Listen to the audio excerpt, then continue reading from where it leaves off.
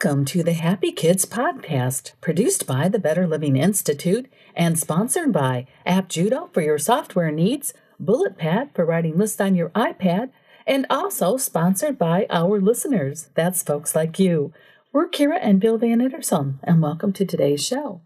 Today we're talking about how music tames the savage child. Yes, that's true.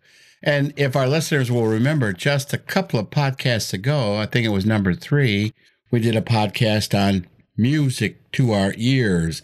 And that was one where we described how our 3 grandkids use some of the instruments that are here in the house to play their own music and create their own marching band. That was a lot of fun. And that is a lot of fun for the kids to do. Today we're talking about a different subject, though. We're actually talking today about how the kids experience playing music that has been done by others. Now, this started out from the very beginning for our youngest grandchild because when she was a baby and she came here, I used to sing to her on a daily basis, especially when it was nap time. So she got used to hearing music, and she's very familiar with that gentle tone of Grandma's voice singing. And as she grew and started watching television and listening to videos, things began to really ramp up. We have actually been watching the youngest grandchild since she was born and her mother went back to work. So it's been a whole different experience with us working with her. Now, during the summer, we had a lot of fun with all 3 of our grandchildren, taking them to what we call Music in the Park. It's an activity that our community provides. And in the community where they live, there's actually a stage production once a week that's put on for the kids. And we had some of our favorites, and I'm going to let Bill introduce you to one of our really special favorites. Well, probably about 4 years ago this summer, we happened to see a man who is local to our Michigan area, and his name is Guy Lewis, and that's Louis, like in St. Louis. And Guy Lewis performs a program that is just wonderful. He goes into the schools as well during the school year, and he has other venues where he performs. He has a website, and we'll definitely put a link at the end of this podcast on our website for you to go to his website, and if you'd like to purchase his albums. Also at our website, I'm going to have posted a video from YouTube with him. It also is about his program through the schools, and it's just wonderful. He has all the instruments that he plays and a lot of the interactions that he does with the kids. He's a real hands-on guy when it comes to kids. That's for sure.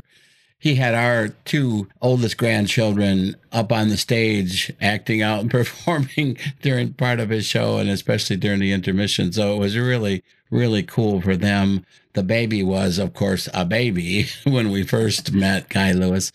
One of the albums that we absolutely treasure and our 3 grandkids are absolutely crazy over, it's a collection of Americana. In fact, it's called American Muse.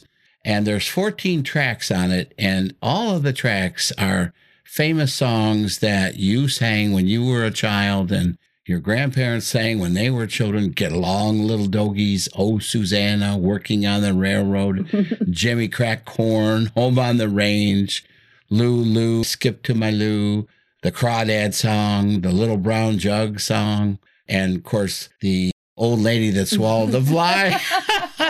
And he's got a huge rendition in the middle of that where he incorporates the Coming Round the Mountain. She'll be coming round the mountain. And, of course, I can't do justice to it, but it's just wonderful.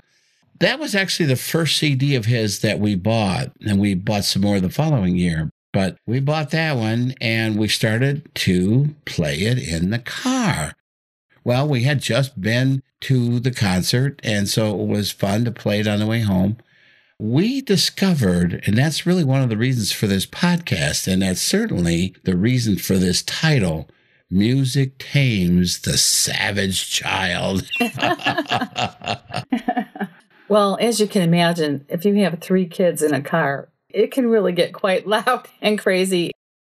The older 2 are only about a year apart. And when they were in the back seat, they were just fighting most of the time. And we were just going bonkers trying to figure out what to do with them.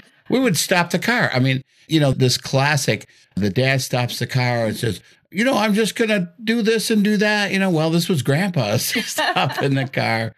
And, it's not like, hey, I'm going to tell your parents. That's no good. Their parents don't pick them up for hours. Oh, my gosh, the things we would think of. I'm going to leave you by the side of the road and let the gypsies come and pick you up. They really just did like to argue a lot in the car. So this CD has just been magic. What's really interesting about this is we've been playing the CD for like 3 or 4 years now. And these kids still, as soon as you get in the car, the first thing they say is, will you put on our music? Will you put on our music? And all the way home, they sing these songs and they absolutely love them. They never get tired of them and they know them all absolutely by heart, every one of them. And even the baby knows all of them by heart. They all three sit in the back and in their little chorus back there singing the songs everywhere we go. We have Sirius Radio in the car and Kira and I have several different stations that we have pre-selected. And one of them is an oldies of love songs. We were playing this the other day, and I picked up the older kids from school. And on the way home, basically, I'd shut the radio off when I was picking them up. And so then I put the radio back on, and the love songs came up. And my granddaughter, who was 7, said, can we have music? And so I said, well, I just put the music on. She said, no, our music. So I knew she meant the CD of these Americana songs. And we just leave it in there now. We just leave the CD in, and whenever they get in the car, we play it. But it is requested. They still want it, and they still want to hear it over and over again. Now, I need to take just a quick sec here for a commercial break, and we'll be right back. Time to thank one of our sponsors. Today's show is sponsored by BulletPad, the fun and intuitive app for writing outlines and organizing your thoughts on your iPad. With BulletPad, you can quickly create a hierarchical list of bullet points, giving structure to your great ideas. BulletPad is an outstanding tool for writers, thinkers, and folks like you. Begin organizing today. Get BulletPad for free. Just go to the App Store on your iPad and search for BulletPad. And we're back. Now, one of the things that our youngest grandchild does is she likes to surf the net. She likes to go on YouTube, and she likes to listen to some of her favorite singing artists. And I imagine at home she gets exposed to a lot of different music. Our kids are quite a bit younger than we are, but one of the ones that she really loves is Katy Perry. Lately, we've been teaching her how to use YouTube on the large screen TV because it's one of the integral parts of it. And it's a little bit different than using a desktop or a laptop. But she does like to listen to Katy Perry, and Roar is one of her favorites. That goofy little one that they did Friday night with the different acting and so on, that's also one of her favorites. And one of the things that Kira found on Facebook and started playing about 2 years ago now, I think, I'll let her tell you about it. It's a flash mob presentation on YouTube. And again, I'll put a link up on the website for it. I've seen it going around Facebook, but I also had first been exposed to it, as he says, on YouTube one day when I was searching. And it's putting on the Ritz. It's a flash mob of a Russian wedding, and they're playing this music. It's just amazing because the kids really get into singing it. It's a very upbeat song, and they're just putting on the Ritz, and the kids get up, they start dancing all around the living room. It's just something they request over and over and over again. And the baby was, when we first started playing this, she was just really learning to walk. She really had just... About 18 months, I think. Yeah, about 18 months old. She had really just learned how to walk. She was still holding on to furniture, but she would just get up and start wiggling, and she just loved that. She never tired of it. And our second grandchild, the middle one, who's now 7, going on 8 in about a month, she also loved to dance to that one. So, and I actually have some videos someplace of them dancing to that wedding flash mob. So if you haven't seen it, you might want to search for Putting on the Ritz, the Russian wedding flash mob on YouTube. Now, we have tried other versions of that and other performers of that, and it doesn't seem to have the same effect as how this flash mob came together to celebrate this couple's wedding. So that's part of the magic, I think, is how this whole flash mob gets built in sub-zero temperature somewhere outside of Moscow, I suppose. I don't know. It's on a and they have a whole dance park routine that they're doing. It's a huge group of people, at least maybe 200 or 300 people, and they're all dancing to this music and orchestrated dancing. It's quite the thing. Of course, what's going around now since a year and a half ago is the movie Frozen.